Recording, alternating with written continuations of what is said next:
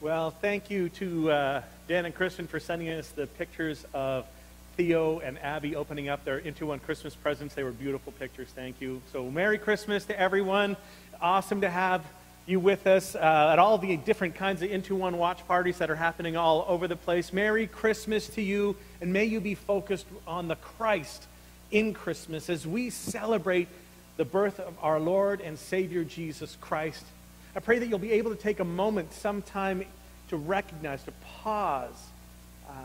What does he mean to the world? What does he mean to you, that you'll be able to experience the power of Christ in Christmas? Now, if you're new with us, what we do is, over the course of the year, we talk about a number of different things. And recently, we've been talking about worship. The title of this series is Come to Worship. And it's based on a text that comes from the Gospel of Matthew. It's when the wise men are kind of, well, they're highlighted in the story. We have come to worship Jesus, they say. We have come to worship him. In this message series, what we've been trying to do is look at different postures of worship, different ways that we can come to worship. And today we're going to talk about bowing our knees, or kneeling before God. It's an act of surrender, but it's an act of worship. Today, let's begin with a passage of Scripture, the Christmas story, coming from Matthew chapter 2. We're going to start at verse 10. This is in the wise men story section. So verse 10, when the wise men saw the star, they were overjoyed. In verse 11, on coming to the house, they saw the child with his mother Mary. And then what did they do? Come on, you can see it there. Say it out loud with me. Come on. Don't let yourself just listen. What did they do when they saw Jesus? They bowed down and worshiped. They bowed down and worshiped him. Most of the time, think about this. When we picture that scene, we visualize the wise men. We see the kneeling down before the baby Jesus, that little itty-bitty baby Jesus, 4-day-old baby, 8-day-old baby, 2-week-old baby, whatever. Why do we do that? Why is that the picture that we have? Well, I think it's because every single Christmas card that's ever been made has got the wise men bowing down to a little baby. But in reality, and many of you might not know this, but scholars believe that Jesus was not a baby when the wise men arrived. But chances are very good that he was a toddler. He was very likely around the age of 2 when those wise men actually arrived. Now, you've got to remember that those wise men had to travel about 900 miles or 1,500 kilometers to get to him. Now, to me, that changes the dynamics of the story entirely. Think about it. Just for fun, play this in your head. How many of you right now, wherever you are, you have in your family, in your household, a child between the ages of 2 and 4? Imagine that. Or how many of you can remember having a 2-year-old? Or maybe you can remember being a 2-year-old. And, well, you've been around on one. You've seen a 2-year-old at some point. And it used to be really easy for me to judge parents with unruly 2-year-olds until I had one. Before we had kids, I knew everything about parenting, more than anybody else. And I could see your wild 2-year-old banging his fists on the restaurant table, taking the mashed potatoes and smacking them down, throwing them on the floor. And then when you go to try to pick them up to move them, they just go limp, right? They just flop all over. And I might have looked at you and said, well, when I'm a parent, I'm going to do that so much better. And I did. You know, I read the books and I watched the videos. I knew about timeout and the interrupt rule and the redirect. I knew it all. But when I had my own 2-year-old, dear God, everything changed. Everything changed. And for a long time, we'd stand strong. We'd do the rules. We'd do the discipline. We'd stand firm, and we'd say no. And then they wear you down. They wear you down, and the sleep. Where's my sleep? I still got all these other things to do. They wear you down, and then when you couldn't do any more, you caved in, and you became just like those other parents, and you go, oh, I'll do whatever you want, right? I'll give you anything, just please stop. Anything you want. You want candy? Okay. Money? Yeah. Race car? You want a race car? No problem. Sure. We'll look into getting you a pony. I heard a comedian say that 2-year-olds are like tiny little crackheads. They're tiny, their clothes are disheveled, they've got food spilled all over them everywhere, they've got no teeth, they look drunk all the time, and they lie to you. They look you in the eye and they lie to you. They say stuff like, I can fly. You go, you can't fly. You're a liar. And you're gross. You're a liar and you're gross. You've got crackers shoved up your nose. Who does that? You're disgusting. This is what a 2-year-old can do. And no other creature on earth does what a 2-year-old will do. And all of this to say, the wise men were bowing down to a 2-year-old. And to me that rivals, the miracle of the virgin birth, to have these wise people travel all that way and bow down to a 2-year-old and say, I worship you. Now today we're going to look at kneeling in the presence of God. And in our culture, most of us are going to go, you know what? That's easy. I kneel all the time. I'm kneeling right now. I spend my time kneeling. It's like lifting hands, right? The very first time we did just a couple of weeks ago, it kind of pushes us out of our comfort zone sometimes, right? And guys, you might kneel twice in your life. The first time, number one, you're proposing, and there is a payday on the other end of that kneel. And number two, maybe you're getting your picture taken with your team, and you got your helmet here or the ball in your arms and full uniform, and you kneel down together for the photo. But when else does it ever come up? When else do you ever kneel? Culturally speaking, most of us don't go around kneeling, and we don't go somewhere to kneel, and when we are there, we don't kneel even still. God's Word, when you look at it, you're going to see over and over and over and over again, there are opportunities to kneel down in humble submission and awe to the goodness of God. Psalm 95, verse 6 and 7, the psalmist speaks to us and says, starting in verse 6, Come, let us bow down and worship. Let us kneel before the Lord our Maker. And then 7, for He is our God. We are the people of His pasture, the flock under His care. Come, let us bow down and worship. Let us kneel before the Lord our Maker. Now, if I'm not mistaken, you love Hebrew, right? I mean, of course, who doesn't love Hebrew? And there's an interesting Hebrew word that's translated into English as worship. It's the word shakah. Now, that is not to be confused with Shaka Khan. For those of you who are still locked in the 80s, that's a little love for you right there. And then I think about that, and it's probably me right there, locked in the 80s. Shakah is the word used 170 times throughout Scripture. It means to bow down low. It's not just a worship term, it's a physical thing, but it incorporates the idea of worship in there, the getting low, that posture of kneeling in worship. 170 times in Scripture we're told with this word to kneel down before God in worship. And one of the reasons I believe culturally we don't kneel more often is because fundamentally we don't understand, we don't comprehend the holiness of God. If we could grasp how holy God is, and then what impact that has to be in His presence, what would that be like for us? Then I think it would be a lot easier for us to bow low before Him in worship. So holy is God that mortal man cannot look on Him in His essential being and live. And when Moses wanted to see the glory of God, God said, you can't handle the truth. You can't handle my full glory. I'll pass by you. I'll do that. But you're going to have to cover your face. And then you're only going to be able to see the back of me as I pass by, because you cannot look on my face and live. In the Old Testament, throughout the New Testament as well, none of the priests were ever allowed to go into the Holy of Holies except for the high priest. And only once a year at that. And because it was believed that when you go into where they thought that God dwelled, that, you probably won't be able to live. So they would actually, when the high priest does go in on that one day, they would take a rope and they tie it around his leg. And so if they stand outside and they're all listening, right? If they hear a thump, they are pulling him out, because they didn't know whether or not you could actually live in the presence of God. And when you start to comprehend that God, the glory of God, the one who spoke and created everything, suddenly kneeling down before Him, it seems like the right thing to do. But you know what's incredibly interesting to me, what I've discovered? I cannot find a single place in all of the 66 books of the Bible where God tells us to bow down to Him. God does not tell us to bow down to Him. This was a really big deal for me when I realized this. It just happens in his presence. Think about it. God doesn't tell us to bow down. The only thing he tells us is don't bow down to someone else. God says don't bow down to any false idols. Don't put any other gods in front of me.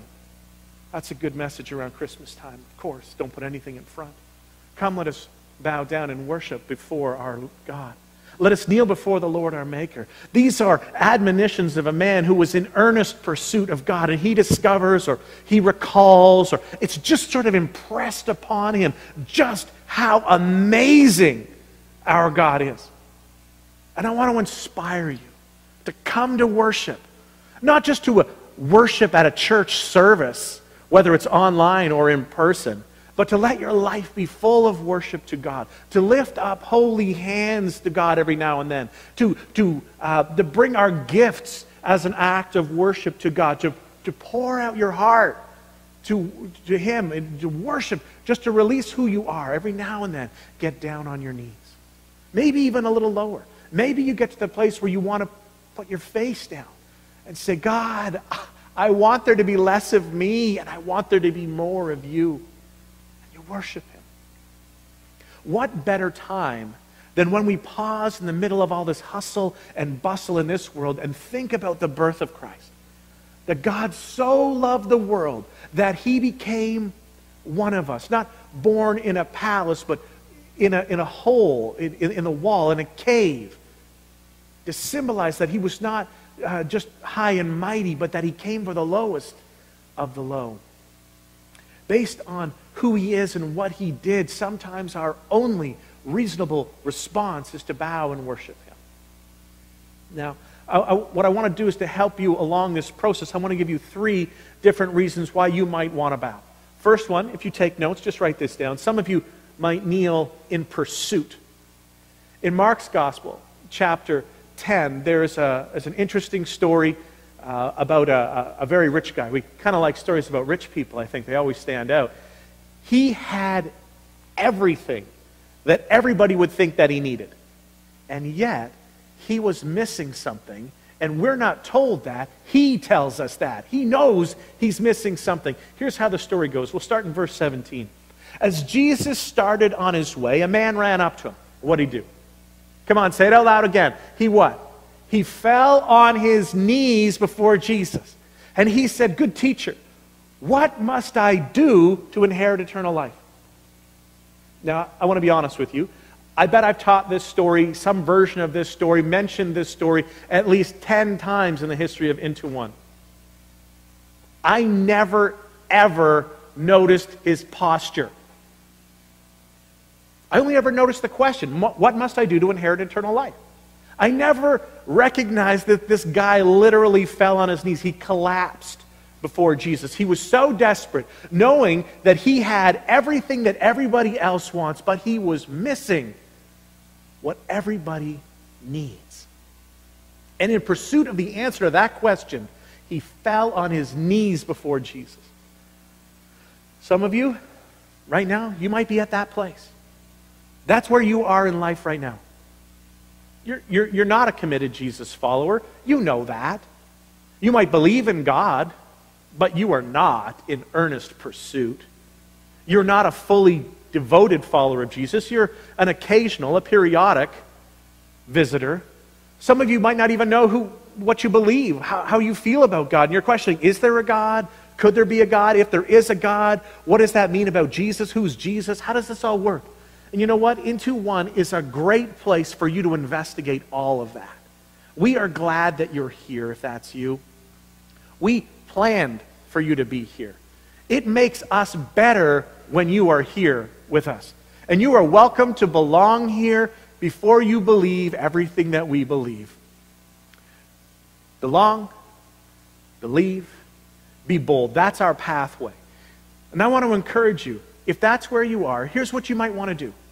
You might decide, you know what? It's pretty important. I don't want to miss this, so therefore I'm going to kneel.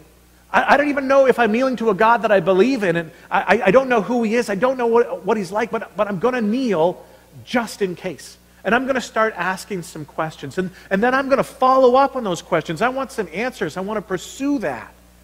You might kneel in pursuit and pray something along the lines like this. Say, God, if you're really there, show me. Show me. If it's really you, if you're really there, reveal yourself to me. Now listen to me. I just want to warn you about this. If you pray something like that seriously from your heart, get ready. Because when you draw near to him, God draws near to you. And some of you might be at that point where you say, you know what? This is a pretty serious thing. I'm not just playing anymore. I'm going to kneel in pursuit, just like this rich young ruler did. Now, of course, there are others of you who you are a follower of Jesus, and you don't necessarily need to kneel in pursuit, but you might need to kneel in repentance. You may need to kneel in repentance. You see, every now and again, and then sometimes very often, we do things that really break the heart of God, and we hurt our lives. We hurt other people. We break relationship. And I tell you, I don't know why it is, but Christmas is a magnifier, isn't it? Christmas seems to make good things feel really good, and it makes hard things really, really hard. It's a magnifier. If you've done something against someone, directly against God or directly against someone that you love, this time magnifies that. The weight of that sin feels more intense now. Some of you might, right now, you might be smiling on the outside, everything's good, Merry Christmas, but on the inside, you're grieving. Because you've done something to hurt someone that you love deeply, and you don't really know how to fix it. There's a powerful example of kneeling in repentance in Luke's Gospel, 5th chapter. Peter's a fisherman, and he was fishing all day long, and he didn't catch anything. Jesus comes up and he says, hey, why don't you throw the net on the other side of the boat? Now, for this, you got to put yourself in Peter's place, all right? This boat, honestly, it's kind of a narrow little thing, all right? And I'm thinking, if I'm Peter, hey, buddy, you're a carpenter. Why don't you go ahead and make me a table and I'll put the fish on it. I don't need your advice on getting the fish, all right? Just trying to think what he'd be thinking. Can you imagine that? Okay, think of it. I've thrown my net on this side. No fishies here. Why? Well, because there's some smart fish on this side. And he's telling all the other guys, oh, come on, quick, come on over here. And they're all over here now. And then if the net goes over here, they're all just going to swim under the boat over here really quickly and go, oh, you missed us. We're ready for you. Come on, it's really dumb advice. This is never going to work. Fish here, net doesn't matter where you put it. But Peter, he said, because you say so, I'll give it a try. And he does. He throws the net on the other side, and there are so many fish that the net's breaking. And suddenly he looks up, and he does one of these, go, I didn't realize who you were. I didn't get it. I sense that you are not like me. Watch his response in verse 8. When Simon Peter realized what had just happened, he fell on his knees before Jesus in an act of repentance. Watch his heart. He didn't say, oh, wow, I worship you. You're so good, and give me some more fish. He says, oh, Lord, please leave me. I'm too much of a sinner to be around you, and I see it now. I'm too much of a sinner. That's an act of repentance. And here's the beautiful thing. Maybe you need to hear this today. Jesus never turns away anyone, any sinner with a repentant heart. He never does. There's some of you right now, you're even surprised that you're around church, even thinking of a church. You think, if I go into that building, the church roof might probably fall on me. I've heard people say this. People are going to look at me and they're going to know what I've done, and you just get this incredibly uncomfortable feeling. Like, you know what? I don't belong there. You fear our super holy roof is going to collapse on you. Well, you know what? That's just one more good thing about church online. You are safe there, away from our super holy roof falling on your head, and now you can listen in and begin your journey, and you can join us on our road trip in earnest pursuit of Christ. So listen to me, right? It doesn't matter how bad you are. You belong in the presence of God with your repentant heart. Jesus never turns away anyone who comes to him and says, you know what, I've fallen, I messed up, I fell. Peter falls.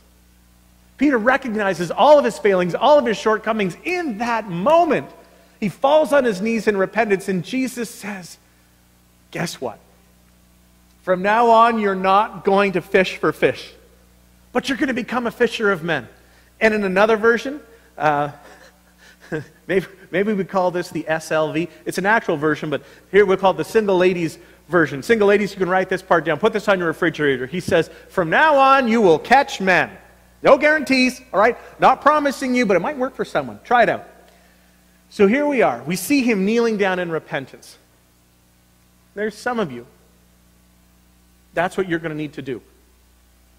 To kneel down and say, I've sinned against you, God. I sinned. I messed up. I dropped the ball. It was me. I did it. And here's the good news. John teaches us that when you confess your sins, our God is faithful and he is just, and he will forgive all your sins and cleanse you from all unrighteousness. In the Christmas carol, O Holy Night, there's a beautiful line, and I think it's like the climax of the song. It's so powerful. I wish I could sing it beautifully for you. A thrill of hope. The weary world rejoices, for yonder breaks a new and glorious morn. Fall on your knees. Hear the angel voices, and in that swell of the song, it just seems to make so much sense. Fall on your knees, drink it all in. You might collapse and say, God, I've done something wrong. Will you forgive me, please? And in that moment, you will experience the grace of God. And you might want to stay on your knees for a little bit of time, even after that, just to worship the one who freely forgives you. Some of you are going to want to kneel in pursuit. Some of you are going to want to kneel in repentance. And then there are others. You're going to kneel in submission. Maybe for the first time. Maybe for the first time in your life, and maybe in a particular area where you don't want to let go because you want to control it. You're going to kneel in submission. There are some of you, you just can't stand the thought of submission. The fact that I said that word makes you uncomfortable. You don't want to submit to anyone or anything. You just don't want to do it. And you're like that with God, aren't you? There's some area in your life and you won't tap out. You know, I want it this way. I want it my way. Listen, there's some of you, God has been reaching out to you for years and you refuse to tap out. You won't surrender to his plan for you, which is so much better than the plan that you have for yourself. You think it's a path to victory, but it's not. Some of you, you need to tap out. You need to surrender. You need to kneel, surrender. And what's hard for me to grasp, right, is that that's what Jesus did. Jesus, the one that we celebrate, Jesus, born of the Virgin in the little manger, he was born to die. Jesus, being God in the flesh, knew what was coming ahead of time. He never sinned against God, and yet he knew the agony that he would face in becoming sin. Everything that we've ever done wrong, that's what he became. That was put on him. So much so that God turned away from him as he faced the terror of dying on the cross without the presence of his Father who had sustained him through everything previously. Jesus understood what was coming. And this is what he did. In that moment, Jesus was with the disciples in the garden. Luke 22, check it out. Verse 41. Jesus withdrew about a stone's throw beyond the disciples. He knelt down and prayed. He got down on his knees and he prayed. What did he pray? Come on, you know this prayer. It's a good prayer for you to pray. He prayed a prayer of surrender. 42. Father, if you are willing, take this cup from me. Yet. Say it with me. You need to practice saying this one. Yet not my will, but yours be done. Not my will.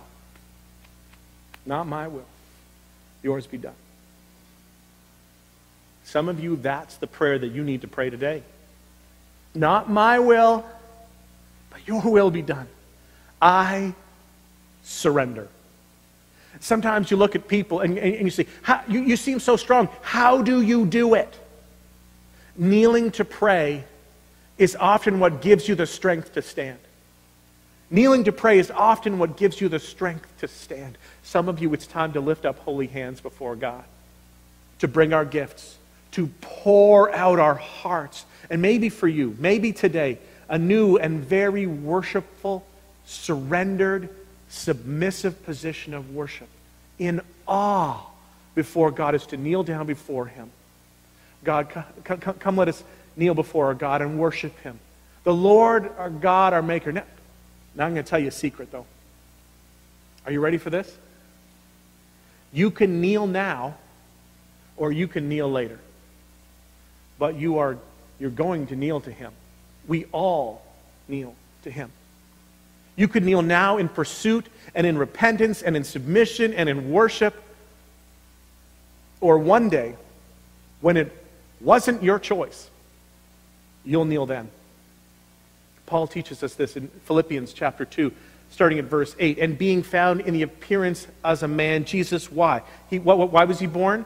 To humble Himself and to become obedient to death, even death on a cross. Verse 9, therefore God exalted Him to the highest place, gave Him the name that is above every name, 10, that at the name of Jesus, say it with me, every knee should bow in heaven and on earth and under the earth, 11, and every tongue acknowledge. This is the good news. And the reason that we celebrate Christmas today. Come on, say it again. That Jesus Christ is Lord to the glory of God the Father. Our God never asked us to bow before Him because He knew that when we know who He is, our only reasonable response would be to bow down and worship Him. He's just that good. And at this Christmas time of the year, I want to give you the chance to bow down and worship Him, our living hope. Pray with me, please. Father, we thank You so much for who You are and for what You did for us 2,000 years ago.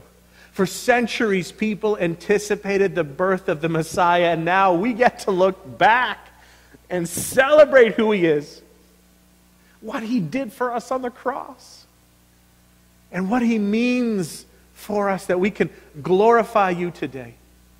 And as you're reflecting in prayer right now, some of you recognize you may never have knelt before God in worship before. But God, during this season, this Christmas season, we take a moment.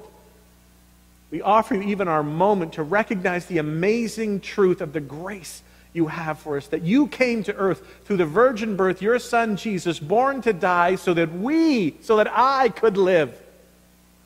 God, because of that, we worship You. We thank You. And as you each take a moment to pray, some of you are going to recognize in your life that it's time to kneel down in surrender before Him. There may be an area in your life that you are trying to control, gripping so tightly, something you're not willing to tap out on, and you recognize you're prompted right now, even by the Spirit Himself, I need to let this go. I'm trying to have my will, but I need to surrender it and say, God, not my will, but I trust that Your will be done.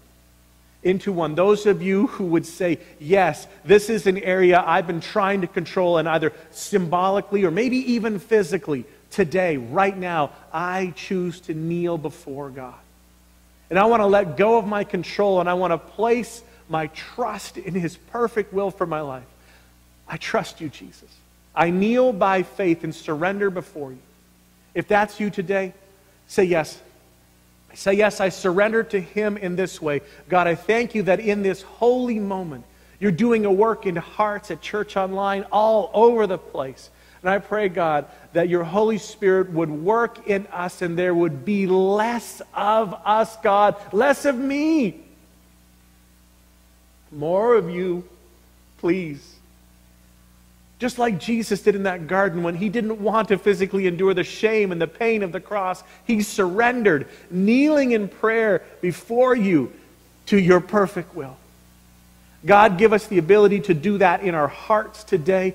Not what we want, God, but we kneel before You in surrender, saying we want what You want, and we'll trust You to take us there. Thank you for hearing us, responding to us, and meeting with us, Lord Jesus. Thanks.